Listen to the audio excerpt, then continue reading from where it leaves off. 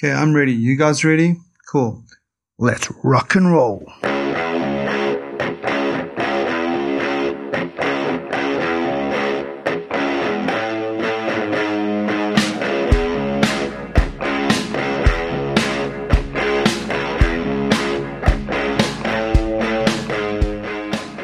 Hey, I'm Andrew. This is the Nerd Podcast, and thanks for joining me on this episode.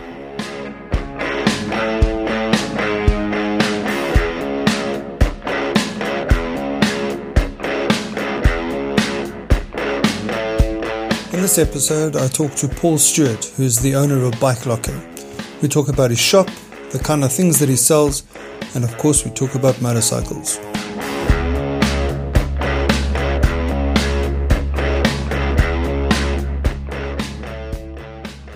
So just before I bring you the latest episode, I just wanted to do some housekeeping.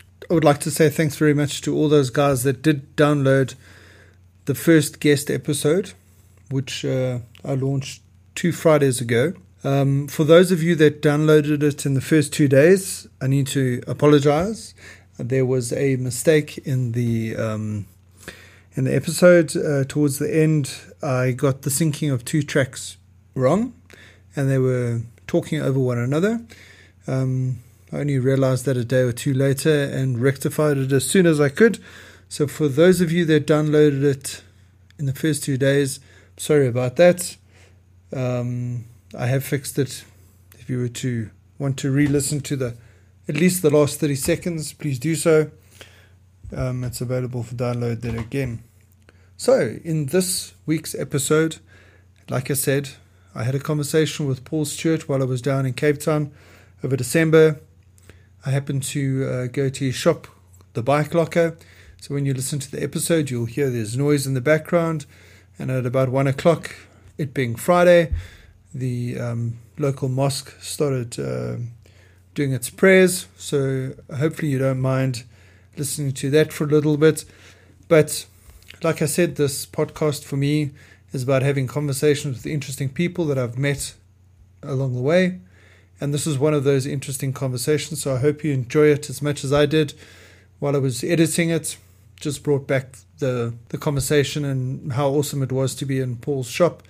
And I highly recommend that if you're in Cape Town and you're into bikes and you want to meet some cool people and have conversations about bike travels and stories about which bikes you've owned, which bikes you've ridden, and also if you want to buy some really cool stuff for your biker image, then by all means, pull into Paul's shop. He's got some amazing stuff, as you will hear in the podcast. He puts a lot of effort into finding some really, really unique stuff. I don't want to spoil the episode, but like I said, listen to the episode and decide for yourself. And now, I bring you this week's episode. So we've chatted a bit already. Yeah, we have. So tell me about your storage stuff again. So yeah, I was getting moaned at for having my stuff lying around the office. Basically, what happens if a client comes in? And my response was, so what if a client comes in? Yeah. So I eventually went online. I found the little biker tidy thing there on the wall. And then I went to go see the people, and I realized they had all this other cool stuff, and they didn't have the foggiest idea what they were doing from a business point of view. It was something that Dad developed. He developed a very rudimentary design for himself because his wife was moaning. They live in the UK, the Upper Midlands, very wet, very muddy, very dirty, and she was always moaning about his wet stuff dripping in the hallway, all this kind of stuff. So he built himself something, and a mate of his saw it and went, "That's really cool, make me one." And then another one, and another one, and another one, and then he actually put some thought process into it. The design is essentially unchanged for a very, very long period of time. The helmet holder, the very top shelf, which we put helmets on, that used to be just a little arm which poked out and held a single helmet. Now it's a frame. Helmets have changed over the years, so the weights and angles and big bulky chin pieces and things like this, so they've changed the way they're doing it. And I went to go and see them and said, I need to bring the stuff here. Let me buy some of the stuff, make it available here. We are looking at producing locally because the import costs are not that bad, but it's the delay. gets impounded. It takes 3 months to get it cleared through customs for no good reason at all. And then they demand documents, and I'm like, but you've already got that. And I don't submit anything, and then the next day it's released anyway. So there actually is no rhyme or reason to this process. We don't want to go through that because it was about 5 months to get the first container load here. So we're down to a handful left, probably between 5 and 10 units across the board that's left in stock. And when they're finished in the new year, we'll start making locally. So we've gone through the design process. So we're busy with a modified one of these for bicycles. The cyclists amongst us have the same kind of kit, amount of kit that bikers have got. Quite often they don't have somewhere to put their bicycle, so we've actually designed it so we've modified one of these that you can put 2 bicycles on one of the racks, vertical, and then have your riding gear, your helmets, your bibs, whatever it is that the guys want can all be kept in one place. I looked at this because I'm very lucky. I've got fitted cupboards in the back of my garage with all my stuff, and it's still not enough. And I had to put special bars in because the normal standard aluminium bars have been ripped out of the cupboard at some point. Too many jackets on it. It's just too heavy. And I had these purpose made, and they're already full. When I brought these across, the first demo set, I set them up in the garage. So this video that you're looking at, it's actually my garage, which we then emptied and painted and fitted everything in it. Okay. And it was really cool because I had use of these for 2.5, 3 months while we were busy fitting out the bike locker. And the day I had to dismantle them and bring them here was pretty bleak because now I have to take a car out to get to the cupboards like I used to, which was okay at the time, but now I know better. Now I know it's easier. Now I know there's a better system. So it's a little bit irritating. It's the coolest thing because they were mounted on the walls. They're not all floor standing, as you can see, some mount on the wall. And then you would get off the bike in the garage, helmet onto the shelf, gloves off, clip them up, boots off onto the rack on the floor, and everything gets to breathe nicely. It's all in one place. It's protected. As long as your garage isn't very dusty, then the stuff's going to stay clean. And it was literally life-changing without realizing it until I took it away. And then I was like, damn, this was so convenient to have everything. If you've got different bikes, you've got different bits of kit, and you dress differently for different bikes. So you've got the helmet for the chopper, you have the helmet for the dual adventure bike, you have the helmet for the super bike, and the kit that goes with it, the boots, the pants, the gloves, and all that kind of crap. And now I actually was able to keep those things together and not go scratching on a Saturday night because I'm going out on Sunday morning trying to figure out where's all my stuff. Exactly. Yeah. In different cupboards, in the house, in the shed, in the Wendy house. Where is the stuff? I think I'm a very typical biker in that I've got more than one helmet, more than one jacket, more than one pair of shoes or boots, that kind of thing. Yeah. I am the kind of guy who, when I see something which is nice, I have a good feel for what's cool. And if I walk in and go, whoa, generally speaking, 99% of the people I know will go, whoa, when they see it. And the whole point of the other items in the shop, not the biker tidy stuff, is that I often come across really nice stuff. Yeah. So we've got very unique items, very limited items. Some of the t-shirts here are limited to 1 or 2 or 3 only. And no, we can't get any more because that's all we were given. The guy only made 50 and I got 3.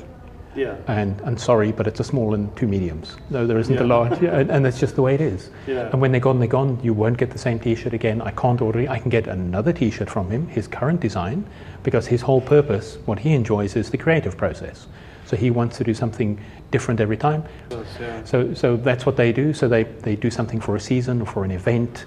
This one company is quite known for an event they do in North Africa, and they then create memorabilia which you can only get if you participate. Okay. So if there's 20 guys going, there's 20 of those things made. If there's 50 guys going, he makes 50. There are no more. And that's the coolest thing. Yeah. And that I really enjoy is the creativity, the quality, the uniqueness. They've all got cool stories. They've all got cool things to tell you, which is really nice. Getting back to the Biker Tidy, it's a family-run business. Really, really nice people to do business with. The build quality is amazing. The stuff's not cheap. It's not expensive. It's way cheaper than building the cupboards that I built, that I can assure you. Exactly, yeah. You know, it makes such a big difference. And it's just convenient. There's a limit to what we can do in South Africa, as an example, they can change the color. At the moment you're looking at all blacks. They can change the color to a red or an orange or a green for £10. Oh, wow. We're not able to do that. Yeah.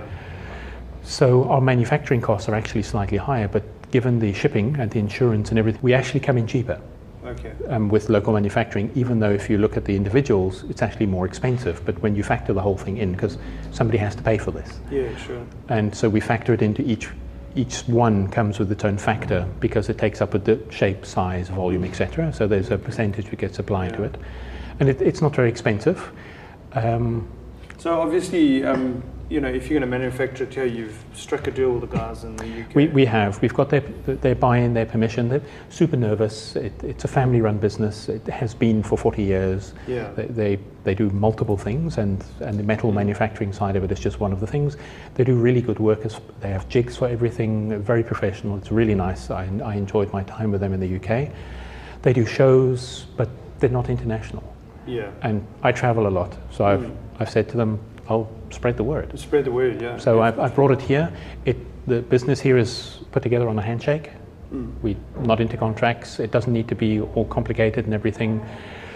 There's no consignment stock. I'm buying the stock outright. I just want it to be as simple and as clean as possible. I place my order, they deliver the stuff. It's that simple. We work together from a development point of view. I've helped them with some of their branding. Their website has been quite old. They've put a lot of work in the last 2 years to now upgrade it and everything, and I've shown them what we're doing. We're very creative. I'm surrounded by people who really know their stuff. Yeah. So I'm very fortunate. I have another day job unrelated to the Bike Locker, and they're okay with us doing it here locally. They're nervous, but they've got a very nice guy who's a business consultant who was a friend of their dad, and he's a practical kind of guy. And when we sat down, he was like all defensive and, no guys, you've got really nice stuff. I want to make it available in South Africa. Yes or no? How much is the stuff? Can you give me a discount? Yes or no? Boom, let's buy some. Give me permission to use your brand and link to your website. And they were like, seriously? Really? That's all it is? I said, yeah, I don't want to take your business. I want to do my own thing. You're commercial. This is not heavily commercial. Yeah. We have a coffee machine. You can't buy coffee here. We have beers in the fridge. No, you can't buy beer. It's not how it works. Yeah, sure. It's meant to be a place where you get together with mates. We enjoy motorbikes. We listen to the news. We watch rugby or cricket, or you've just come back from a trip, and just sit and chat and have fun and share things that we enjoy. Read the magazines that we bring in from overseas, which you can't get here. Read the books that you can't get here. That's the whole point, is just chill. I think afterwards I've realized it's sort of a man cave for people who don't have their own man cave. Yeah. But that wasn't the purpose. The sitting area is actually the core of everything, and we want people to use it. We have people who come and have meetings here. It doesn't cost them anything. I'll make you a cup of coffee, and as long as you don't mind me faffing around you, don't worry about it. So cool. We've had 2 guys come in, and the one guy rented it for a morning, so it's not expensive. We don't have a lot of costs, so I'm never going to get rich selling a T-shirt or renting out 2 couches for a meeting. That's not the business model. You're not going to make money doing that. And we locked the door, we left them alone, and we went around the corner for 2 hours while they were busy. The one guy rented it for the whole day. It was a bunch of managers. They brought a flip chart and a projector and a projection screen, and they had the meeting here, no worries. They got catering in. We just put hot plates in the studio, and no worries. Awesome. It's meant to be something useful without the heavy commercial side of it. I've never enjoyed, when I've gone out with people in the past, I don't want to mention brands, but you're obliged to buy a cup of coffee, a sandwich, a muffin. These people do this for a business. That's where they get their revenue from. Not here.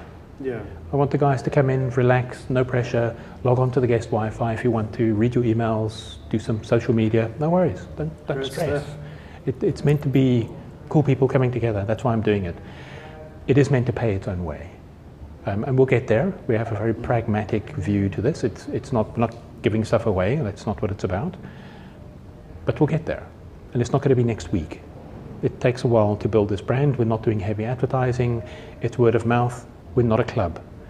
If I do this incorrectly, we're going to have the wrong kind of people coming here. They've tried.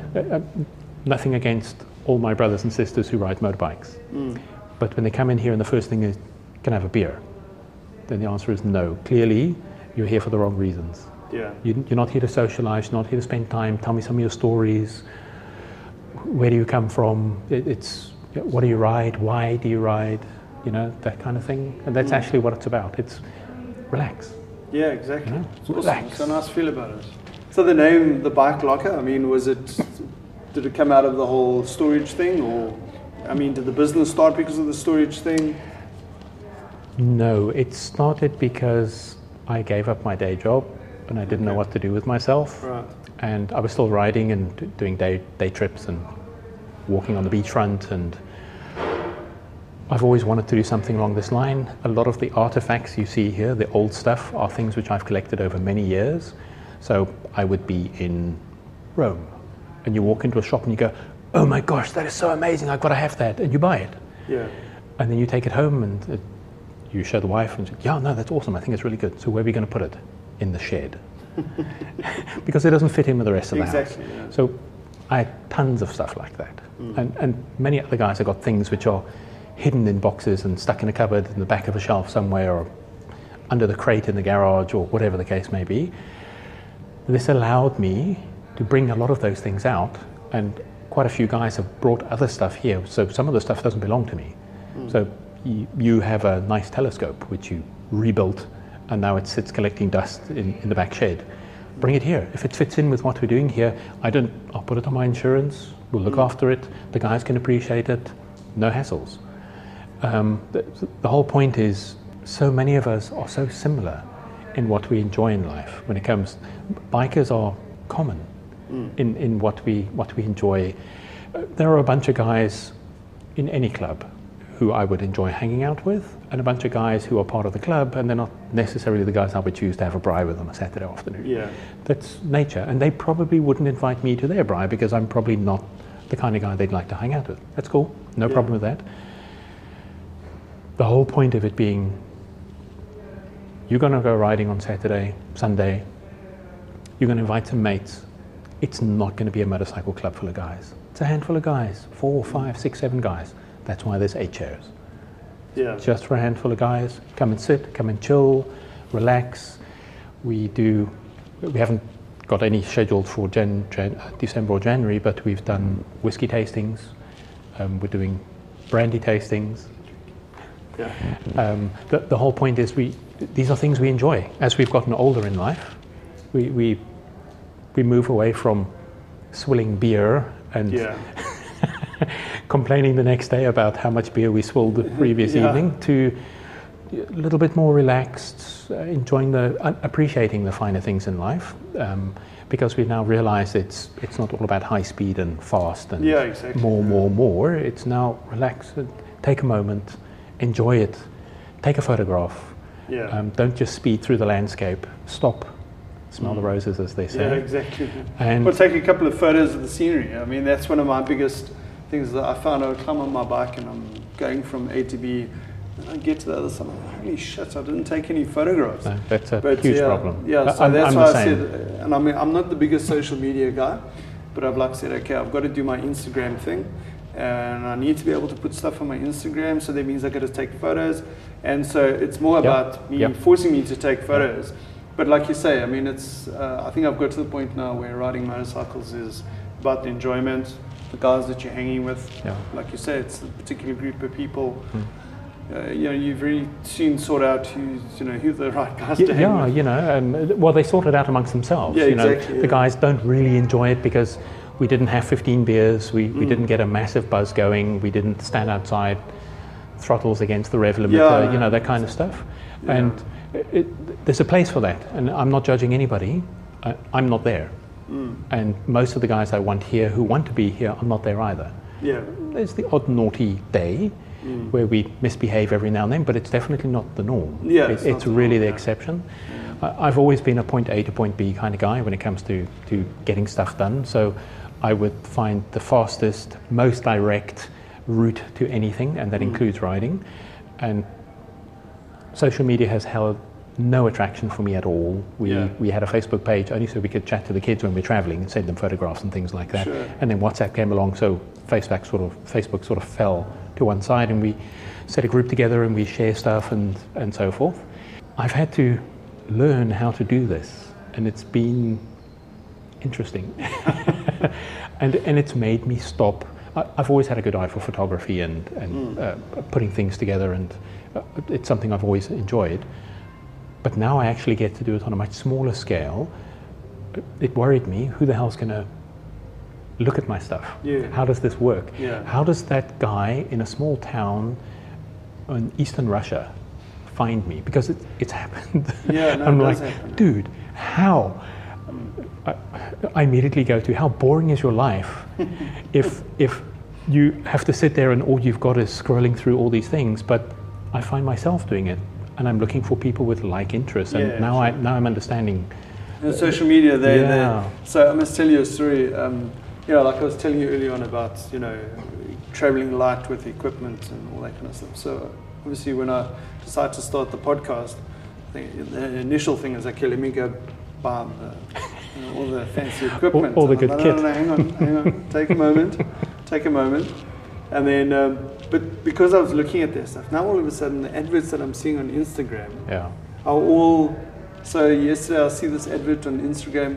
It's for one of the brands, Rode. Yeah. And they've got this thing now where it's called the Roadcast or Rode Pod or something like that. So it's like a backpack, and all the stuff fits in the back, like the sound, the audio interface and the microphones, and everything fits into their backpack, which is cool. But it just shows you how social media is working. Oh no, it's and it become does so help, important. but it does eh? help in this kind of thing. There's a positive to it, in the sense that, like you say, all of a sudden you start connecting with like-minded people because of your habits in terms of what you're looking at and their habits. I consider myself to be a pretty average guy in all aspects of life. And it's the most amazing thing to have met all these people who I look at being totally cool. Yeah. And I'm like, I would never have bumped into these people. You would never have walked in the front door if we didn't have something which pulled you in. And yeah, I saw your Instagram post this morning, so I thought I'd come find you this morning. That was Richard, and I was like, what, for real? He said, no, it was a pretty cool photograph, this, that, and the other. We had some time to kill, so here we are.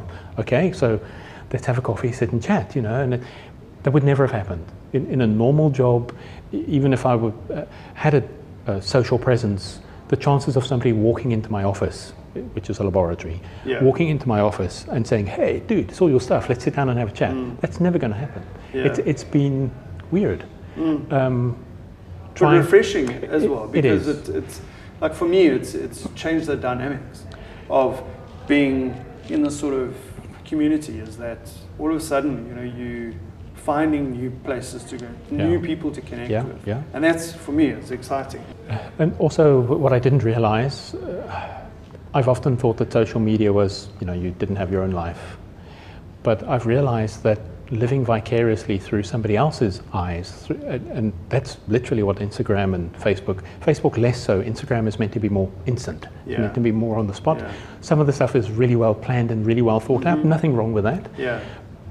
But you do end up experiencing what those people are doing. You get to see a few things, small. It's a fraction of what the guy's experiencing or the girl's experiencing, but you get to see a tiny piece of that. Yeah. And you get to see, oh my gosh, I need to do Mpumalanga. Oh my gosh, why didn't I go with the guys to Sabi for the weekend? Exactly. Shit, I need to do that next year. That. Did you see the photos No, from the it was bubble so run? cool, man. I was chatting to Joe yesterday, and I was saying, dude, that's so wrong. Anyway, I'm in Cape Town, but... Well, I had a long chat with them, and apparently they do something every 1 or 2 months. They try and do rides. So I'm in Joburg at least once a month. We've got business up there. So I've said to them, let me know, keep me posted, and if I can arrange it. Yeah. I know enough guys, I probably can be able to borrow a bike up there. I don't want to necessarily ride a bike up there. And we also hook up for breakfast, like on a Saturday morning. That's what they were saying, Saturday morning we hook up for breakfast. That's what they were saying, yeah. We don't really do breakfasts. The most we've done was some we've bought Rusks. some food in. Well, the whole point is coffee and rusks. You know, Yeah, exactly. You know, at this time of the year, we've got some Lebkuchen and we've got some nice German gingerbread biscuit kind of Ooh, stuff. nice. But yeah, it's not meant to be like that. It's meant to be relaxed. You lick the spoon and you put it on the table. You know, It's like no airs and yeah, graces. Exactly, it's like your It's meant to be second home, chilled. Yeah, it's meant to be. But I mean, chilled. it's a nice. Neighborhood. Yeah, nice neighborhood.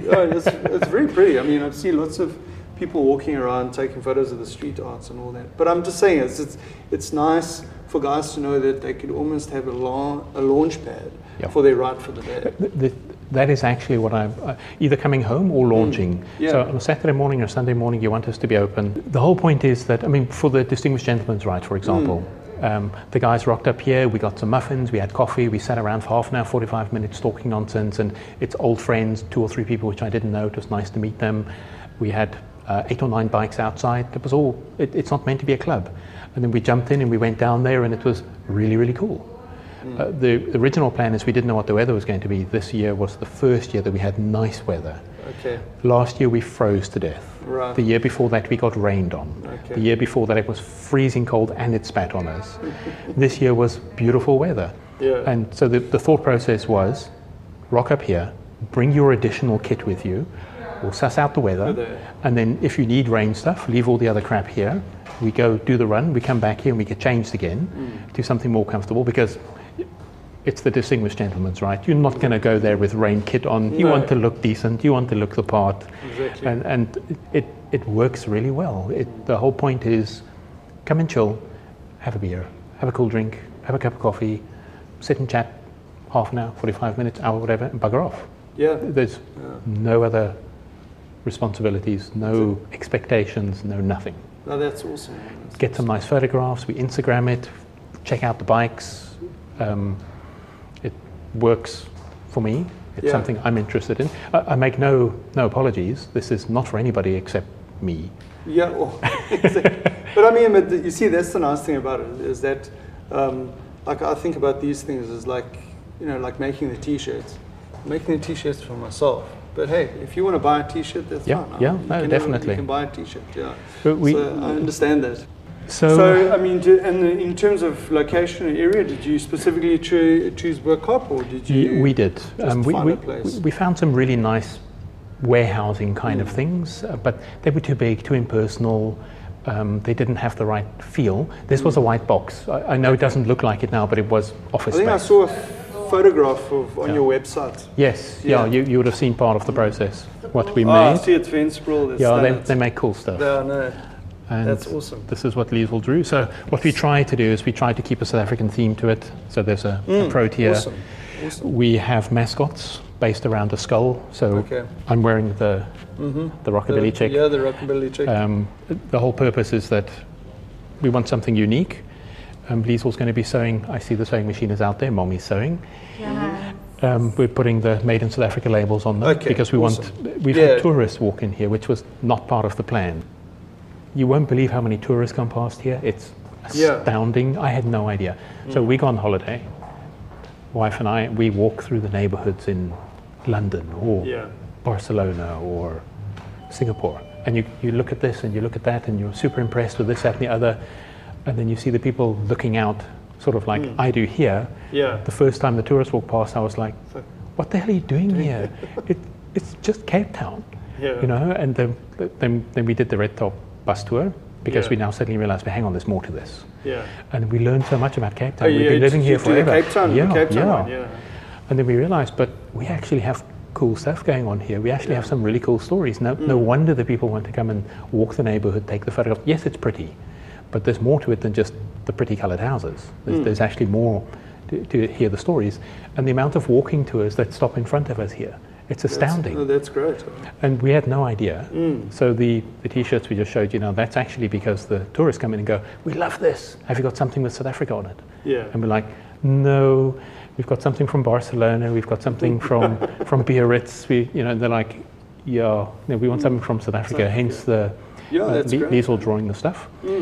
We've got 12 mascots, one for each month, and then we just play with them. And we just printed some badges. The Rockabilly Chick now we just printed. Slowly but surely, building up a brand, building up an identity. We've got a few things we want to do. There's some guys around the world who do some really nice stuff we'd like to emulate. They've really put so much thought into the stuff. It looks amazing. And there are other stuff which we look at and we go, no, dude, you should not have done that. That's like, not good. That's so secondhand. Don't do that. Yeah. You're destroying your own brand, kind of thing. First and foremost, this is for us. We got into a lot of trouble at home, Liesel and I, for all the projects we were doing at home. We took over the kitchen, the dining room, the sitting room, the back passage, the shed, under the larper, because we do different stuff. Yeah. And things run concurrently. They don't all finish at the same time. So we basically got kicked out of the house. We're done. No more of this shit. Okay. So we made ourselves a studio so we can do things and make a mess and have 4 or 5 things happening at any one time. Yeah. Some of the stuff is for us because we have cool ideas and we want to make something. Some of the stuff is for people. We've made clothing racks for people, my workshop table, and we make them all ourselves. The whole point being is somebody wants something handmade, something very cool. It's not as easy as it looks. I don't let people fool you into thinking that it's easy. It's not. It's a lot of thought process that goes into it. So I have a really good relationship with one of the factories because I go and actually lay the stuff out on the floor, and we now realize how to do this. So it's a much better process. We design it on my iPad. We design the whole thing. We now know what the catalogs are and what components to use, and we theoretically get it right. And then we go sit there and actually put the stuff together. Yeah. And it's the coolest thing. Yeah. So the bikes that you've got in here, So the Benelli is a friend of mine. Bob, he collects bikes, and there's very few of them. Benelli's never really done very well in South Africa. No. Globally, they haven't done that well. I never really respected them. Look, the bike is beautifully built. It's not the most powerful. It's a real bugger around town because it's got the turning circle of a battleship. So in the traffic, it's awful. But the moment you get up to 60, 70 k's an hour, or you're on the open road, it's absolutely amazing. What blew my mind away was I did a trip to Italy, and I went to the Benelli Owners Club, which is Benelli Museum. It's run by the owners. I had no idea that so many of the people that I looked up to, Mike Halewood and the likes, took their championships on Benellis. Oh, really? Wow. I was sitting there watching these videos and seeing all these cups and trophies and suits and helmets, and I'm like, you cannot be serious. I grew up with this stuff, and I only knew about the guy. I had no idea who the brand was. Wow. So it was a complete eye-opener for me. It was really, really cool to realize that so many of the guys who set the pace for modern racing started off on Cagivas and MV Agustas and Benellis and a few other brands that we don't know of anymore. It was such a revelation for me. I was so glad that I was able to do that. And again, without the bike locker, I wouldn't have done that. Yeah. Because I went to Rome to go meet somebody who makes me belt buckles and makes bags. And they just make a few. I had 3 belts and 4 bags, which I brought back. And if I hadn't thought, well, this is a perfect opportunity to go for a nice ride through the Tuscan hills, I would never have. So where am I going? So let's go to Valentino's place, let's go to the museum, let's go to the National Motorcycle Museum, which blew my mind. It's truly, it was the first time I shot a video for Instagram. And of course, video takes sound, but that wasn't foremost on my mind, so I walk in the front of the door, knowing it's going to be good, and I'm going, holy shit, and you can hear it, but I didn't know. It was hilarious, and oh my God, as I'm walking through the place, it was just filled with bikes. But that's the thing, that's the way it's supposed to be. In hindsight, it's going to take your breath away. No, it was spectacular. So the bikes are people who don't use their bikes, they've done special stuff. This one doesn't get ridden very often, this old GS. All it needs is a battery, and I'm pretty sure the carbs are a bit bungy by now, but it runs, it's not a problem. The big KTM, he hasn't ridden his bike in a very long time, and it took me ages to persuade Eugene to let me bring the bike here. Okay. Coolest thing ever. Yeah. I said, I'll get a trailer, I'll come up to you. He said, no. Uber to my place, ride it back to you. There you go. Oh my God. Absolutely. Yeah. That was the coolest thing. So I took it home the Friday evening. It was actually funny. We got to his house and the battery was flat, destroyed. Yeah. It's got a slipper clutch. You Okay. try push start a bike with a slipper clutch. Yeah. It's not. I swear I thought my heart was going to fall out of my chest. It was beating so badly, running up and down the street with a stupid bike before you realized slipper clutch. Yeah. But we eventually got it started and it was completely fine and it was really cool. I mean, I've never driven the 1290 before. It's so different to my 1200. Yeah. So is that your 1200? Yeah, this is mine. She's a little bit dirty because we did some dirt roads. That's why I took my helmets apart. I took my Arai apart this morning because it's full of dust from the dirt road. Yeah. And I realized, so if this one is this dirty, how bad are the others? So I stripped everything apart, took all the vents off and everything, and I've been cleaning them in the morning. That's what we're assembling now. Doing when I arrived there.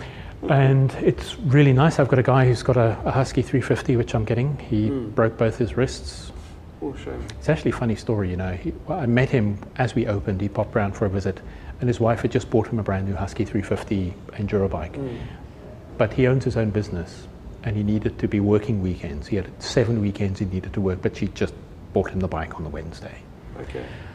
So he's like, yeah, it's cool. Maybe I'll bring it around. And I was like, yeah, very nice guy. Yeah, what you see is what you get with him is really nice. So he phones me on the Monday. He says, listen, can I still bring my bike around? I said, yeah, what's the story? He said, no. So my wife went horse riding on Sunday, and I thought, I'm going to pop out for half an hour, 45 minutes, just to get a feel for the bike. He said, like, 8 hours later, he came home, got no work done, deep in trouble because he's now behind on his contract. And he owns the business, but he has to make things happen. So Monday morning, he rocks up, Husky carpet for this bike to sit on, the boots, the helmet, the gloves, the shirt, the pant, everything. Yeah. He left nothing behind so that he could not ride. And it stood here for 7 weeks. It was hilarious. The moment the contract fulfilled, he rocked up here on the bakkie. We put it on the back of the bakkie for him. And he was like, cool. Second weekend, wiped out, broke both his wrists. So yeah, it's super grim because he can't drive at the moment. I haven't spoken since I was away last week on a road trip, and he went to go for an assessment to see if the operations have been successful, and then they'll put casts on him, and he's going to have casts for, I don't know, 6-8 weeks or something. So that sucks. So I said, perfect opportunity for me to get your bike back. So I'm probably going to go fetch it Thursday or Friday. Oh, that's cool. It's sort of clean at the moment, and I don't enjoy that. My own bikes are full of nicks and scratches, and I use my stuff. The helmet that you just put down there is ridiculously expensive. I use it all the time. It's not meant to be a showpiece. Exactly. Granted, there are some bikes which you don't ride very often, and they're very, very special, but don't freak out, you know. I firmly believe that you should appreciate it. The design process isn't just how beautiful the bike is, it's how well the switchgear works, how beautifully she can hold through an apex, how nice you can modulate the brakes or just roll the throttle on and just power past people, whatever. You know, it's all there for a reason. And if it's just hidden in a garage, and you must hear some of the bikes we have in Cape Town. It blows my mind. There are racing bikes, and there's only 3 of them in the world ever that were built, and one of them is in Cape Town. The guy used to race it, and he bought it from the racing company, and he actually did really well, as in championships and shit. And I'm like, we have people like that in Cape Town? For real? This is the kind of stuff you read about in the UK or the US or Italy, you know, where every other guy's a racer. Spain, you know, every damn farm in Spain's got a motocross track on it. It's the most amazing place to go riding. I enjoyed myself tremendously when I was there. But they all got mad skills. I thought I was okay. Remember I said I'm sort of average guy? These guys are, I mean, they grow up doing this, you know, so their natural skill and natural ability is amazing. Don't get me wrong, I grew up in the Namib Desert, I grew up in Namibia, so I'm really comfortable in the dirt. But these guys are something else. It was amazing. That's wild. So I like skulls. You might have noticed there's quite a few skulls around. Yeah, I noticed.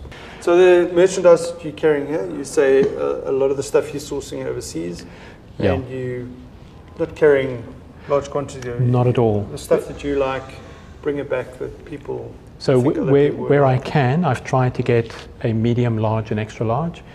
South Africans generally tend to be one size bigger, not just because of cuts, but we generally are a little bit bigger. I'm just a medium, but in some of the European sizes, I'm a large, and in some of the Eastern sizes, I'm a double XL. Yeah, exactly. So I've tried to cater that. We have got one or two double XLs, but we don't see them very often. It's not something the guys make overseas. I really struggle with that. We've tried to focus quite a bit on getting things which are unique, nice design, nice colors, good quality material, well made, some thought's been put into the thing. It's not just another print, you know. I'd like to see that the people have put thought processes into what they're doing, and it's different. It's not run of the mill. The idea is to bring something back here. At best, you're going to find the 3 people in South Africa with this T-shirt that have bought it here. That doesn't mean the guy can't end up at that little shop in a little town in Italy, outside of Rome, and go and buy the shirt himself. But the chances of you bumping into that guy, this is not Edgar's. Yeah, exactly. You know, this is not Volcom where there's tons. There's a couple of these things where there's just ones, and it's just a medium or it's a large or it's a small, and that's it. We're focusing on getting nice stuff for girls, because the guys are well looked after. You and I, we've got lots of cool stuff that we can wear. Girls, not so much. So we are bringing in some T-shirts for the girls. I'm not going to call them blouses because they're not blouses. It's T-shirts. Yeah. We're Ladies sort of cuts. Kind of stuff. Nice cut. Again, I'm struggling because most South African girls are not small and petite. So I'm finding the Italian and the French and some of the British stuff, the cut is just too small, too tight, and the girls are not comfortable wearing them. The Americans, on the other hand, have a much better cut, but some of their stuff is just a bit too edgy. In talking to some of the lady riders, they want something which is biker-ish. So we're looking for something feminine, a nice cut, not too tight, not too loose, a few choices. Wear it going out with the boyfriend on a Sunday morning for a breakfast run, and nobody's going to go, so what the hell is she wearing? Yeah, exactly. You know, but if you wear it on a Friday evening going out with the girls, nobody's going to go, what the hell is she wearing? Yeah. So we're trying to strike that balance. Jewelry in specific, the girls don't have a lot of choices here, so we've linked with a guy in Paris, high-end jewelry. It's got the most beautiful stuff. So it's biker-ish, skulls and beautiful silver roses with stones inlaid in them and things like this, without being, I keep referring to Harley Davidson because their stuff is so good, but without being the classic Harley, big, ugly, bulky. Some of the stuff is, very few of their things are feminine. Most of it is quite chunky. Chunky, yeah. Boy or girl, it's quite chunky. Not everybody wants that, so we've tried to bring that in. Then we've got a guy in Barcelona who hand makes stuff, so if you take it off the shelf, there isn't another one. Oh, great. So it's the most amazing thing. So you walk in, you choose shape, size, colors, that's it. There isn't a back catalogue. What you see in the shop is all that's available. And if you say to him, can you make me another one in a smaller size? He'll say, yeah, I'll try. I'll try and get as close as I can to that one. Must it be the same? Because I'm going to struggle. I might not have the same size stone or the same color, whatever. And he doesn't care. He makes each and every one unique. I suppose that's the beauty about it. There are not 2 items of the same thing in the shop, and that's the coolest thing. What I like about him is he's got a lot of natural material, so there's coppers, brass, a bit of stainless steel, not too much. Nothing wrong with that, but I prefer the leathers, the volcanic rock, those kind of things. His designs are quite heavily nautical because he likes surfing and yachting and so forth. So I haven't really gone too heavy into that field because I'm not a nautical themed establishment. I'm not into anchors and compasses and things like that. But he's got nice skulls, and he's got beautiful, nice bracelets with beads and leather and nice chains, and he makes all the links himself. He makes really cool stuff. And then lastly, we've got a biker guy in Thailand, and he makes the coolest jewelry. So it's similar to the high-end stuff from France, but it's cheaper production methodology. So instead of a solid silver ring, it's a hollow silver ring. Okay. So still great detail, still a great ring. I'd happily wear it myself. It's the kind of thing I find really cool. But the difference between the two is you put one ring, it's massive, but the difference in price is massive as well. So the idea is to bring these across, let people see what they are. I'm not pretending it's mine, not at all. You like what the guy's got. If you want to go and find a shop in Paris, go for it. I'll happily make introductions for you. Maybe you'll get a better price. I don't know. Or otherwise, No, but I think, try it on and I'll order it. Look, I mean, a lot of people like to find something unique, and a lot of people are just happy for other people to worry about bringing it into the country. Which is why we do this. You Yeah. know, I mean, if we order something from Paris or from Thailand, it's 4 days. It's not a big deal. We've got a full setup to take measurements. We know. You tell me that's the one I want. I'll find out for you within half an hour, 45 minutes, whether we can get you one or not, and if not, how long it's going to take, because they do run these things in production schedules. It's classic. That's the way they do this. It's even worse with the guy in Barcelona with his handmade stuff. It can take months for him to redo something compared to these guys. But it really is that simple. And we bring the stuff in, you've sized it, you know it's going to be correct, you've looked at it, I've shown you what the quality is like. So it's less risky than just popping online and saying, oh, let's find a ring or a necklace or a pendant or something, which is what I tend to do. Yeah. And then you get stuff and you're like, that wasn't a good plan. Some of the stuff we've had has been really rubbish. Okay. But we've, through a process of elimination, and I try to visit the guys, it's the weirdest thing. So I started this whole process, and then I found pieces, ordered bits and pieces to check quality, and decided, right, Andrew, I like what you've got. I want to come and see you so I can place an order. Why? Why do you want to come and see me? Well, I'd like to come and meet you. Why do you want to meet me? I'm like, dude, I'd like to meet who I'm doing business with. No, but why? I mean, the morning of my meeting with this guy in the south of France, his PA was still telling me, why do you want to meet him? Why? Are you sure you want to do this? No. I was like, dude, just stop it already. But I mean, do you I've flown think all the way that's the from South Cape African Town. thing that you want to meet? Because I'm also It is. like that. It is. I want to go and meet the guy. Yeah. I mean, the guy in Thailand, I'm like, I want to come and see you. No. Oh, really? No beating about the bush. He was really easy to deal with from that point of view. No, I don't want to meet you. But no, I don't have a shop. It's a manufacturer. Yeah. I don't have a shop. You're not coming to the factory. It's like, no, finished, end of story. So I'm like, maybe there's a communication issue. Let me type an email, do a translate, and send it through. The answer came back, it's still no. No, still no. Fair enough. Okay. Yeah. But yeah, it's uniquely South African. I found the Americans to also want to, they're not adverse to face-to-face and meeting with the guy, especially if it's going to be a long-term thing, and it could be complicated contracts and so forth. And that's it. The UK guys, like the Biker Tidy stuff, they were like, wow, you're going to come and see us. Okay, wow, that's amazing. Like, why not? Yeah. I want, I'm looking for a business relationship here. Who knows where this is going to go? We need to check each other in the eye, and it's the most amazing thing. These guys are like, whoa. And then when I tell them about the concept, because the guy in Paris with the high-end jewelry, really nice people. Their shop is, wow. Everything is handmade, everything they've done themselves. It blows my mind, this attention to detail inside this shop. It's wow. So I rock up there and they're like, so you're going to open up a jewelry store for us? I'm like, no, but we want you to open. Okay, then I'm the wrong guy. So why are you here? Well, I want to buy some of your stuff, and I want you to know that I'm taking it home and I'm going to sell it. I want you to be okay with that. Yeah. Okay. So you're going to open a jewelry shop? No. Somehow we're missing each other here. And the one guy who makes the bags in the south of France, same thing. So you're going to open a shop? I said, no. You want a shop? I will happily forge the field for you.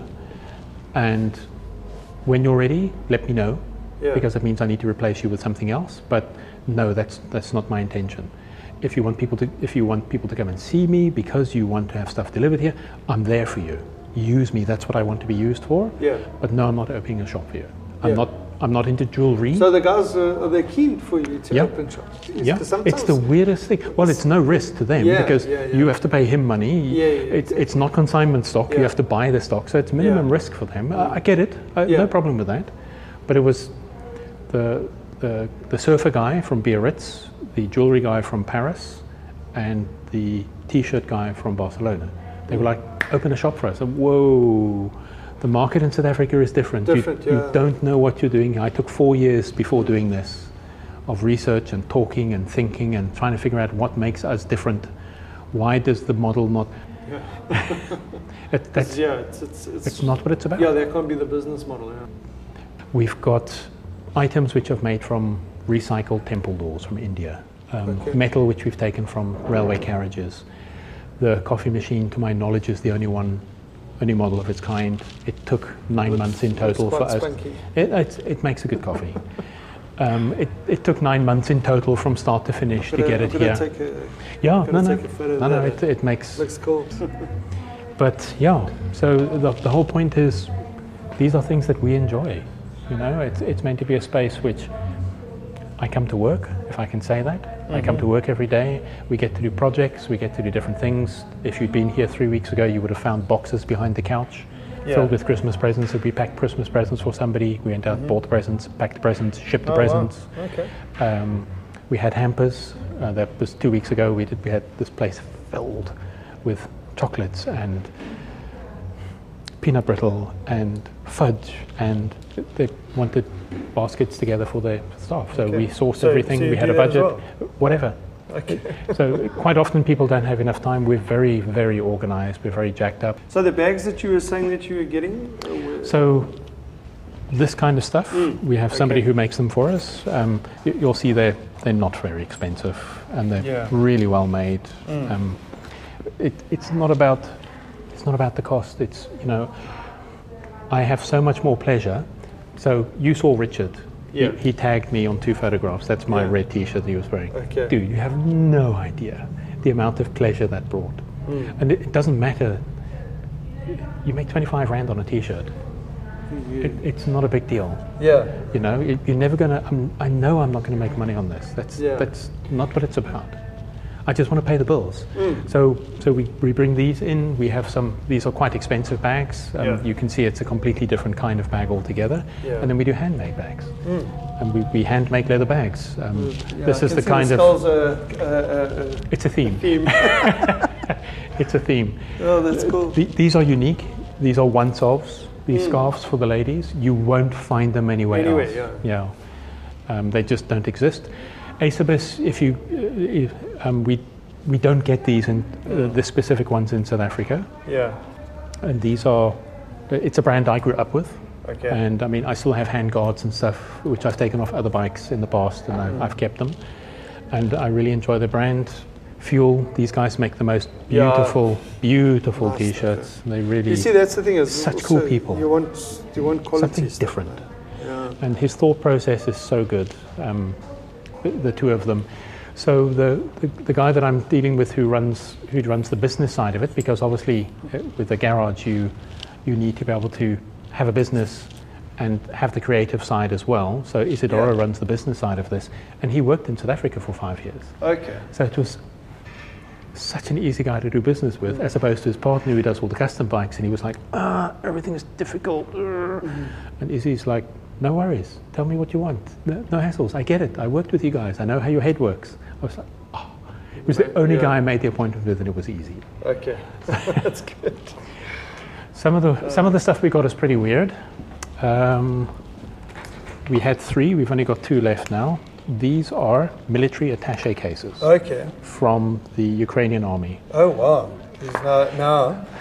So I've got a Ukrainian friend. No ways. Yeah. So this is the guy it was issued to in 1969.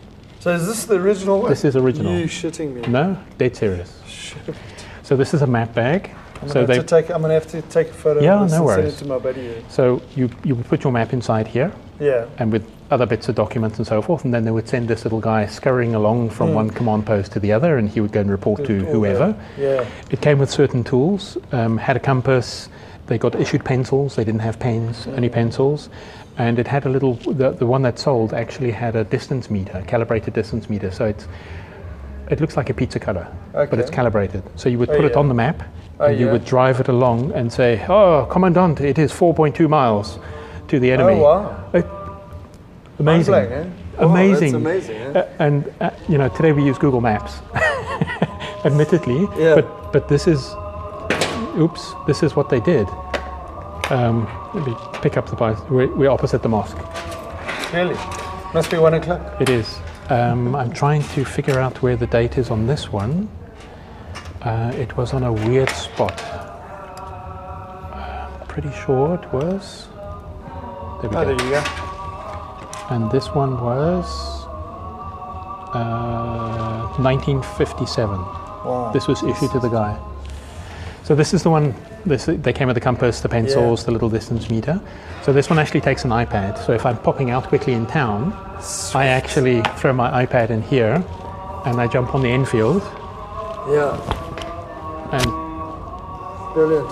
it's not. Then like for me, this is the kind amazing. This is my kind of vibe. Nah. So I've got this thing where I bought a couple of gas masks, like Second World War gas masks. Yeah. Well, I've got one original and I've got a more recent one. Yeah. But you know what the coolest thing is? It's the canvas bag it comes in. So where's the ammo bag here? So this is, it's the canvas stuff that gets me. Yeah, exactly. So Yeah, original. No, I'm a sucker This for is- that kind of stuff. Eh? I mean, it's Yeah. like iron. Exactly, Man. yeah, You exactly. can't buy stuff like this these No, you days. can't, eh? They make it out of plastic now. But so the whole point is, I'd spend time trying to find things which are I've built up a network. This lady, I went to go and see her, but now I can just phone her and have a chat with her. So she's keeping an eye out. It's been 9 months, and we still haven't been able to find any of these. But I mean, look at the condition. The other Yeah. one was even better. I mean, this thing looks brand new, man. You cannot believe it. I mean, This like was if you told me used. this is like from 19... Can't believe So it. how disciplined is this as an army to look after their stuff in such good condition? Yeah, exactly. It blows, and look how beautifully made it is. It's amazing. Anyway, it's stuff like that, stupid things like the little Vespa, but it's so well made, and it's just really cool. And when I had my Vespa, I would love to have had something like that. It's just, and then rubbish. I grew up with Doctor Who, so the Daleks were always a fondness for me. When I was in meetings, boardroom, and so forth, I doodle. So I write down 10 words from the meeting, and the rest And of the the page rest will be is filled with doodle, doodles. This is true. So the Royal Enfield, is that yours? Or It is, yeah. Okay. It's not as old as it looks. The disc brake gives it away. Then you know it's one Yeah. of the more modern ones. Yeah, and yeah. if you look carefully, fuel injection. Yeah. I've had her since 2012, and I bought her the year that I went to India to go ride Enfields. Yeah. So we didn't get to do as many Ks as we needed because there was a conflict between India and China about something. So we were given a very short space of time to evacuate an area where we should have spent 3 days there. Okay. So basically it was a mad race. Otherwise they close it and we would have really struggled to get out. So it really was a very tough day. It should have been Were you riding those ones or the carburetor? with carbs, Carbs, yeah. which How did they deal with the altitude? with great difficulty. Yeah. I got sick, my bike got sick. Okay. It was Yeah. Karimla, which is the highest pass in India, for the last, it was probably the last 6,000 or 7,000 feet, I couldn't get out of third gear, and she just wasn't able to breathe enough. And then the last was about 30 minutes, so that's probably the last 3,000 feet, Yeah. last kilometer, couldn't get out a second. Oh, wow. And the concentration was purely on the throttle, to just tiny little bits just to keep her ticking over, not enough for her to flood, because that's what was happening, and slipping the clutch left, right, and center, and then push it down the other side, get it going, roll started, and then it was amazing to see how she cleaned up, got better and better and better, and then I think it was at about 10,000 feet or something like that, she just vroom, and then she was clean again. It was the most amazing thing. So we're there, and the bikes were amazing. It was a whole group of South African people, and I still have contact with the majority of them. It was really cool. So we're in the middle of nowhere, waiting for this road to be cleared because there's often landslides. And carry on, you carry on. There's often landslides, and so we're sitting there on the rocks. You can't sleep. The moment you relax, you can't breathe because it presses on your chest, and you. It's the most appalling thing. So you think, I'm going to catch a nap. No. And you can't even sleep at night. You have to take pills. Anyway, Yeah. so we see this high-speed dust coming towards us, and nobody does that because everybody's doing 20 k's an hour. The roads are really cuck. It's rough, and they're not off-road bikes. I mean, even though I'm standing on the infield to help the rudimentary suspension it's got, it still was rough. And the next thing, this Multistrada comes around the corner, and a GS, and there's two guys from Qatar on their way through to Singapore. We were like, what? And I'm thinking about this, and I'm going, there's no way your fuel injection's going to deal with this. They didn't have a single problem. Oh, wow. It was amazing. It's the first time I've seen a Multistrada with knobbies on. It was the sexiest bike ever. Oh, really? Multistrada's a nice bike, but it definitely street orientated. It was well before they did the enduro bike version, and this guy put knobbies on because of the crap roads. Wow. We just stood there with our mouths open. Oh, wow. And they were doing like 80, 90 k's an hour across these roads. It just floated over everything with proper suspension. Yeah, sure. It was absolutely, amazing. Yeah. So she's the one I want to use every day. And if I've got errands to do here in town, then I'll push her out and we'll go riding around. It's really, really nice in traffic. It's slow. So going anywhere long distance, it's painful. Painful, yeah. Put your head in a good place because there's no rush. It's got a different, because I've got a 2006 Electra Bullet. Oh, wow. Cool. Yeah, with a carb. Yeah. I actually just picked it up a couple of months ago. It's got an electrical problem at the moment, which I need to sort out. But I actually bought it for my daughters to learn to ride on. Seriously, it's the best bike to learn on. No. They don't stall easily. They're unthreatening. They have no power. Yeah. The brakes are not sharp. It's amazing. And they've got such a nice ride position. Their center of gravity is great. 100%. I mean, it's actually such a jolt to ride because you don't even have to think or whatever. It just happens. Cruise around town. It just happens. Oh, they're lovely. But the first time I actually heard one, I was in India on business in 2006. And over and above all the other little all that noise, that cacophony of noise. One of these came down the road, and I thought, I've got to have one of those. No, they're amazing. It took me a long time to get one, but eventually I got it. So this is the local guys here in South Africa who import them. Who's importing them at the moment? So it's Thruxton Motorcycle, and they still bring them in. They've just had the first Himalayan delivered. We had it the weekend of the toy run for Caledon. Okay. It came with us. Bob actually rode it out even slower than this. It's a 400cc, severely underpowered, and it's a big bike. Okay, it's way lighter. I mean, this thing's almost 200 kilograms. It's all metal. It's ridiculous. Yeah, exactly. It's one of the things you have to teach the girls when they fall over, because it will happen, is how to pick it up again. While the adrenaline is still going, because then it's easy. But it's the one I enjoy the most. Puts my head in a really good place. I don't get upset with people. You're not in a rush. You're not cutting traffic. Just chill, relax. Really nice. It's probably one of the best rides from Sea Point through to Camps Bay, through to Hout Bay. It's so chilled. You're not worried about the traffic. You're not, God, I wish this car would get out the way. I want to whack the corner a bit. There's none of that. None of that, You don't have to wait. And you just fifth gear, and you just don't worry about it, you know. Really cool. And taught my kids to ride it as well.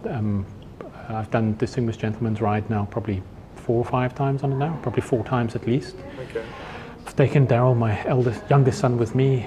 We 2 up on it. It doesn't make that much of a difference. It still only does 100 k's an hour. It doesn't make a difference. I have modified it ever so slightly.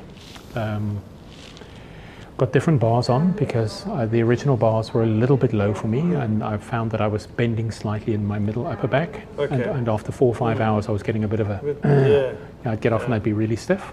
So those come from a Honda CD200, which is a pharmacy delivery bike, and it's perfect, and it's exactly right for me. And I would highly recommend whoever buys any bike. It's not meant to be one size fits all. It's meant to be, this is the basics, now you must customize it. Yeah, exactly. Take your time and do stuff. And it doesn't have any bar end weights on, because I think Royal Enfield realized that people around the world, when they build bikes, they put bar end weights on for vibration. So they did it without thinking through the process. So you actually can't see anything in the mirrors. When I took them off, all of a sudden I could see stuff. It wasn't just this, I think there's something there. So you have to turn your head. Now you can actually look. And there's no massive vibration. My hands don't go numb anymore. So it was. That's amazing. Just stupid. Well, there's flipping standard side mirrors that come on the Enfield. Yes. I can't even use them because I can't see anything. No, you can't. So I put bar ends, I took my knobs off and I put those on, and they're perfect. They actually work really, really well for me. She doesn't have a lot of kilometers on because I've only done one really long trip on it, and running around town, it's 10, 15 kilometers and you're back again. I mean, you can do every day, you can do that, and it's still not even 100 K. So, but she gets used 2-3 times a week at least. Struggling with the battery a little bit. I need to replace it, but I want to put a lithium ion in there because she stands around a lot and it's just going to be so much better. I don't actually mind that the battery's dead because I kickstart her. I grew up with kickstarting bikes, and I think in the last 2 years I've only used the electric starter twice, and that was when I stalled in a robot. Okay. And then you clutch in quickly and off you go again. But yeah, I love it a bit. I've only lost one bolt that's vibrated loose, which is not bad. You know, they vibrate terribly. Everything rattles loose. But yeah, it's a lot of fun. She's really good on dirt roads. She's already unstable as it is. So on dirt roads, you don't know the difference. It just. I taught Daryl to ride on dirt road. He was like, "Oh my God, I can't do this." My youngest son, and he was like, "Oh, this is so easy." And I'm sort of a little bit panicky because he doesn't have the experience, and we're battling along at 90 k's an hour on the corrugations. It's like, "No, I'm cool. Braked fine, going around the corners fine." It's because it's not a very good bike, and it comes into its own when it's in crappy conditions. Exactly, but I always laugh because I mean, obviously it's the good old British bike that's now made in India, and everyone makes a comment about it being made in India. But then you got to remind them that they're taking these things up the Himalayas. So if it can do that, they know their stuff. And then people come out of the rocks because the north of India is just rocks. There's not many plants when you get up into the highlands, and then you're stuck and you're like, oh shit, what are we going to do now? And we stand around and have water and have a piece of ginger to combat the altitude sickness, and the next thing is like, whoomp, there's a local. Let me help you.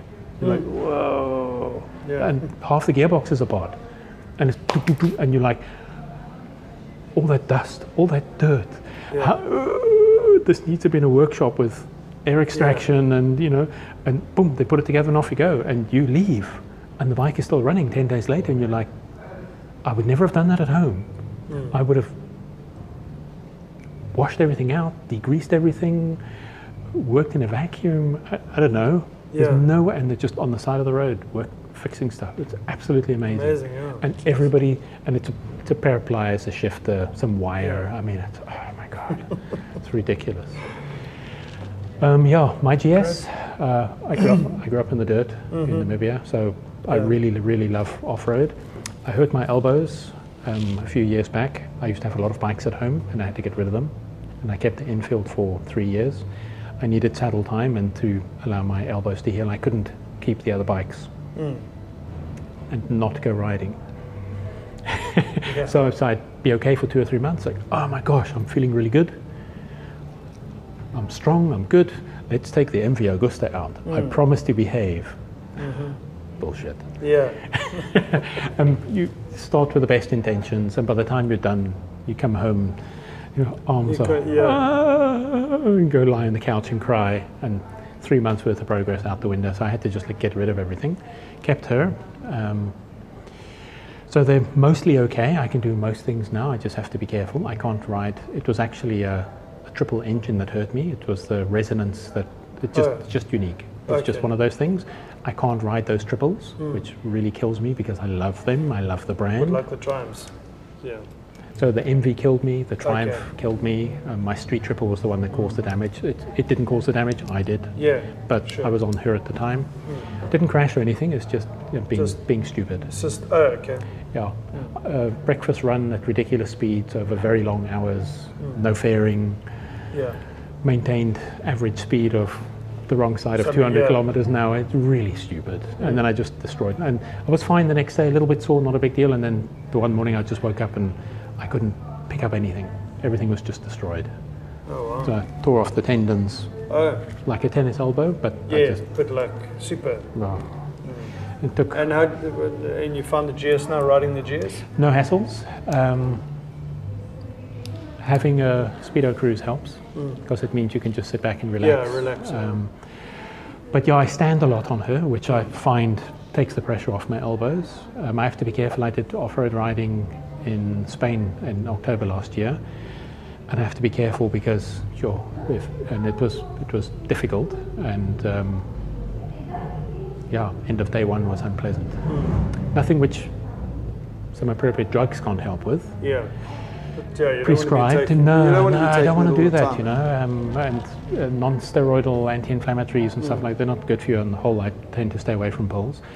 But yeah, I mean, my last decent run with this one was I left at 1 o'clock in the afternoon for Ceres through to Sutherland, got there for supper, only on dirt roads, and then from there to Lanesburg dirt roads, from there to Ronnie's dirt road, and then I went up I was actually, my excuse, I was going for coffee in Wellington. Okay.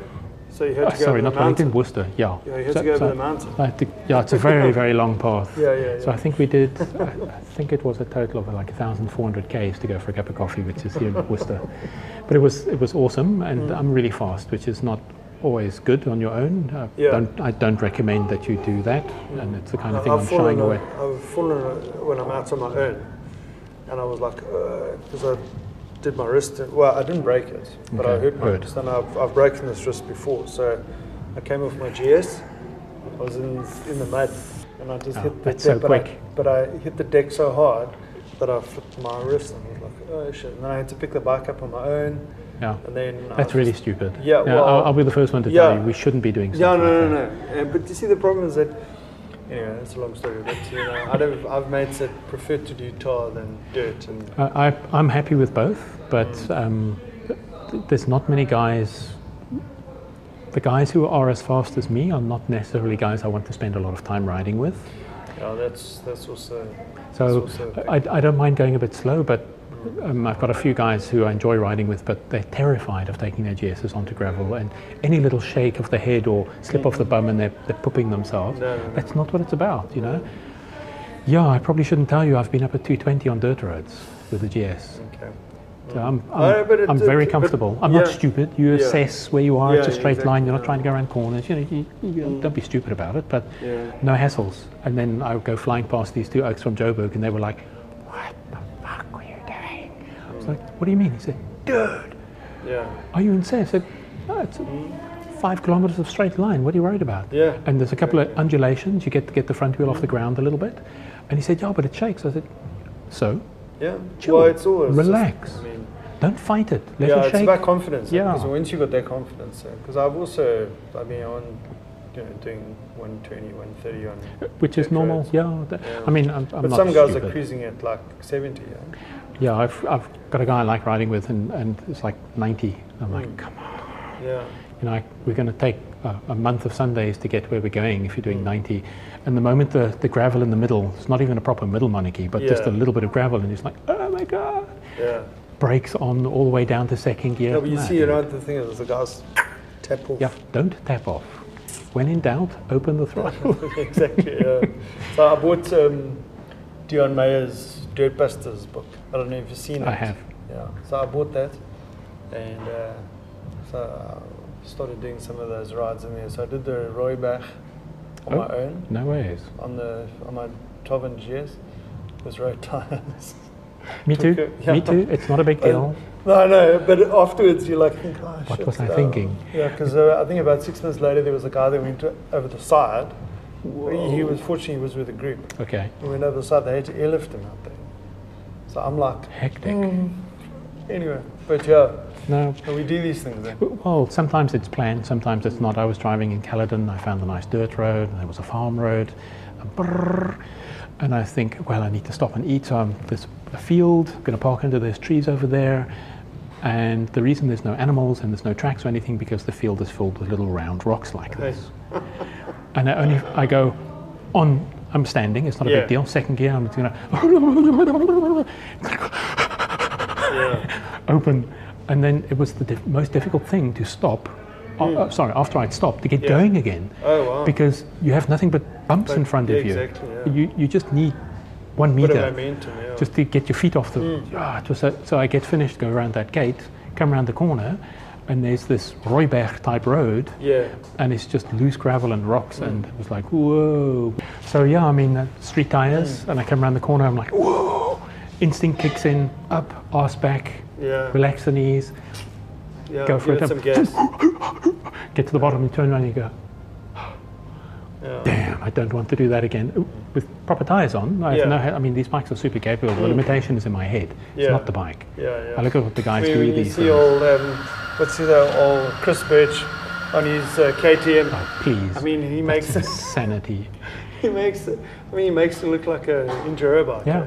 I'm amazed at what But some of the stuff you can see, he's really struggling, but it just But go for it. he knows what he's doing. no. I mean, some of that Good mud, some of advert for those them. amazing stuff. It's. Right. Have you been on the 1290? No. So compared to the GS, it feels more urgent. It Yeah. feels more. Yeah. Whereas the GS you get on your part of it is that we know the bike and we're very comfortable with the bike, and the other part is it's new. But I can't call her angry. She's not angry, but she's way more urgent. Yeah. You roll it on, there's more vibration, the forks, the feedback on the forks and everything. Yeah. It's super interesting to have a lot more dive than I'm used to. Yeah. Really sharp. The roll on in Top Gear is like angry. It's awesome. What was interesting is the impression, the loudness, the vibration, the wind. Everything is urgent. And I thought, wow, chalk and cheese compared to the GS. And I brought the bike on a Saturday morning, ran some errands in town, it was cool, parked the bike here, I went home with the GS in the afternoon. And I was like, it's not that different. It vibrates more, it's different, it's a V-twin, sort of a flat twin. Yes, it's probably got much more roll on, Yeah. it probably is stronger, but it's not that much. It's not like a whitewash. It would be really interesting to take the two for a drive, and then just because it was real easy around town. Less thinking on this one, and I don't know the bike, than the GS. The GS you have to think about what you're doing. In town, it's not a small bike. Thanks very much. Thank you, miss. Yeah, because I've ridden the 1190, Okay, the previous, yeah, the yeah, Adventure R, whatever, but on tar, not on dirt. I was super impressed with this thing. I haven't spent enough time with it. I'm not sure it's the kind of bike I would want to buy. No, I wouldn't buy it. To help you understand how little this bike gets ridden, I've just seen something. Yeah. It still has the branding on the tire. How ridiculous is that? That's how little. Hasn't gone very far. No, he hasn't. He doesn't drive it very much. Yeah. He's incredibly particular. He does small things to his bikes. He's got a Akrapovic pipe he's going to slip on. He's going to be fitting. Okay. So I said he must come around here and we can do it here because it's such a simple job to do. Yeah. So it's beautiful black black matte. It's very, very nice. That's the one thing I miss about my Triumph 675 is I put two brother racing pipes on. Okay. And it had this burble between 6,000 and 4,500 on a trading throttle. Yeah. It would go. I That's what I taped love it so about many this. times. That's what I love about these, because I've got a R80 Okay. stroke 7, Okay. and you just get it right, and it's going down the road, Yep. pop off in the net. Yeah. Rumbles behind So what you. I've got is I've got replica exhausts on, so they look Oh, wow. like the original ones, Yeah. but they're free flows. I got them made in Durban. No There's way. a Indian guy that owns the Powerflow dealership there. Okay. or Yeah, franchise or yeah, whatever. yeah. He makes them. I must remember Stainless that. steel. Stainless I steel must remember ones, that. I think I paid 6.3 for them. I've got a 1958 R stroke R-2, 50-2, sorry. I was hoping it would have been back last weekend, but it's not.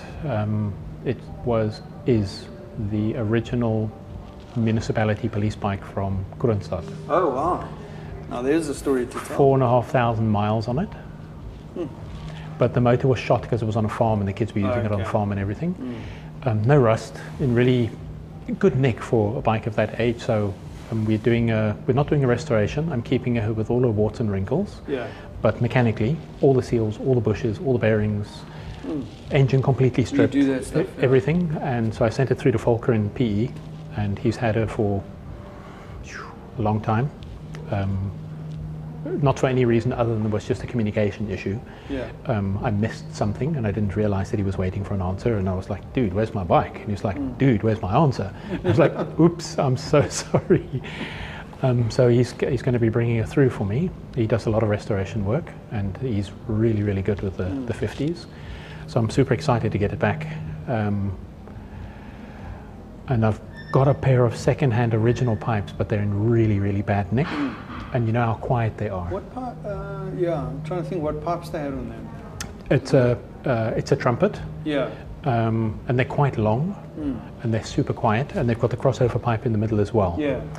So we found second-hand ones. The original ones, when I got the bike, the original ones were lost. Yeah. Have been lost in the meantime. They were with the bike, and I don't want her to be too noisy, but I'm looking for something with a little bit more character. Yeah. No, absolutely. Just a little bit more. Yeah. Because I mean, I could have put like you're talking about trying to keep the bike in its original thing. Mine's not 100% original because some bits and pieces have been replaced, handmade or whatever. Yeah. But I mean, you get a bike like that, the first thing you say, oh, am I going to make a flat racer? Yeah, what are you going to do with it? Exactly. A cafe racer. Yeah. I thought, no. I keep it standard, original. It's a good-looking bike. Well, it's a good-looking bike. I'll show you a photo now. That's very cool. The only thing I've done is I picked it up. It was a metallic silver, and the tank had rusted through when I got it. So what I did is I got the tank fixed, and then I got it repainted in black with a white pinstripe. Okay, very nice. Yeah, I like that yeah. classic. Well, it's BMW. very classic. I mean, my one came with that originally. So the story behind the police bike is that it was the municipality's bike, and the father was the mechanic who worked for the municipality. So they kept it for whatever term of years, I'm not sure, 5 years, 10 years, I've got no idea. And when it was written off their books, he then bought it. And it's been in the family ever since. Wow. And they sprayed it once. I can see that the frame has been redone once. And I suspect the bodywork as well then, because they wouldn't have done the one and not the other. Unlikely. But it's the original black with the pinstripe. We had to bust open the little toolbox on the side of the tank. It's unfortunate. I was hoping there were tools inside. There was just crap. We shook the tank. We could hear there was stuff, and I was like, "Oh my gosh, maybe." Was there stuff loose in the tank? So I've asked him to. He had spare ones from other bikes that have been scrapped. So I said, "I'd like an original set. And if you haven't got, then let's pay the money and get an original set, just for accuracy more than anything else." Yeah. We've put a full bolt kit on it because it had lots of weird nuts and bolts and screws and shit that was put on it over the years. It was a farm bike. What do you think? So I said, just standardize everything again. You buy it's a card with all the nuts and bolts, everything on it. Did you get the stainless steel ones, or no? Did you just get the normal? Just the normal one. Because you see there, is it motor bins? The guys in the UK. Yes. Where you can buy the whole stainless steel. Yeah. I don't know what he bought, because I just said go ahead and do it. Get them. Just as long as it's the standard stuff, I actually don't mind. She's not going to rust. It's not going to fall apart. It's not that big a deal. So he was actually very excited. He said, "I'm the first customer to not do a full restoration," and that he personally believes in that. It was nice to know other people think along the line. She should be proud of how she looks, and the scratches and the dings. And, it's character. Yeah. Because I mean, you've seen the stuff that Cytec do in Joburg. Oh, beautiful. I mean, listen, Donovan. If you take a bike to Donovan and say to him, "Okay, dude, you need to do," when you get it back, it's like it came off the factory. No, I've seen. I mean, his stuff is amazing. We have a supplier which is close to Cytec. They do show stands for us and so forth. We're very good at doing our own stuff. Yeah. And I was very lucky while we were doing a project with these guys that I got to spend quite a bit of time there. What was the old man who passed away? Ray. I'd been talking to Ray for about 4 or 5 years before he passed. And some of those bikes, oh my God. But yeah, he was a really cool guy. He gave me some solid advice. Almost bought 1 or 2 bikes from him. I'm glad I didn't, because they were full restorations. They were beautiful, absolutely beautiful, but big money for what it is. No, you spend about 120 around there if you want to do everything. Yeah. But It was amazing. It's a nuts and bolts They did the spokes. restoration. I mean, it was Yeah. absolutely amazing. You know, Yeah. really beautiful. And he did some one or two custom jobs there as well. Which there was a K75 which somebody had done. So I've since that day I've got a bee in my bonnet about a K75. I've got a mate here in Cape Town who's got 3 of them. Ex-cop bikes from the Transvaal. Yeah. They're in really good nick. Yeah. And yeah, I'd like to do some project bikes on that. It's a nice motor. Yeah, It's, the flying brick. yeah. Well, the 100 is actually a very nice motor. It's got decent torque and it's a nice ride. The 75 is a little bit underpowered, Yeah. but depends what you're doing with it. You know, if you want to belt along on the highway, it's probably the wrong bike. But if you want to pop around town, go shopping, meet your mates on a Saturday morning, do a ride around the coast, go to Royals and Hermanus, it's a very, very nice bike. Yeah. That's great. Very smooth, shaft drive, water cooled. I mean, no maintenance.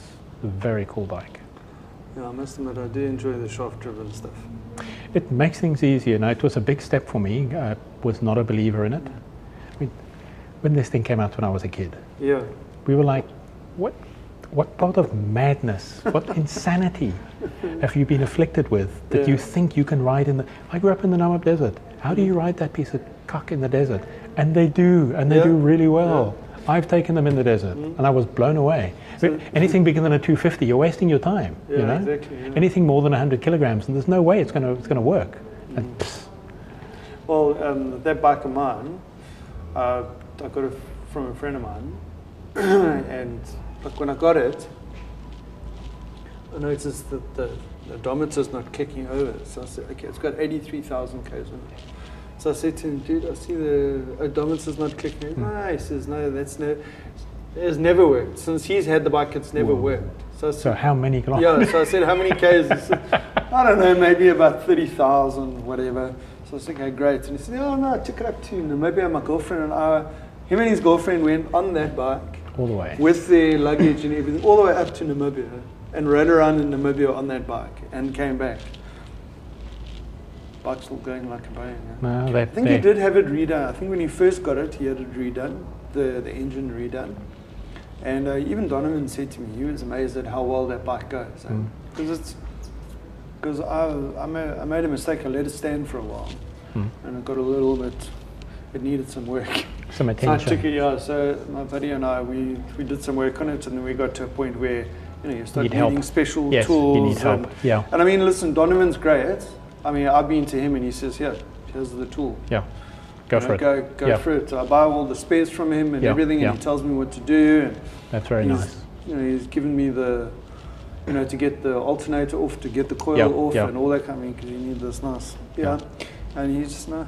But then I eventually got to the point where I had to do the shaft seal or whatever, and I just said, okay, you know what?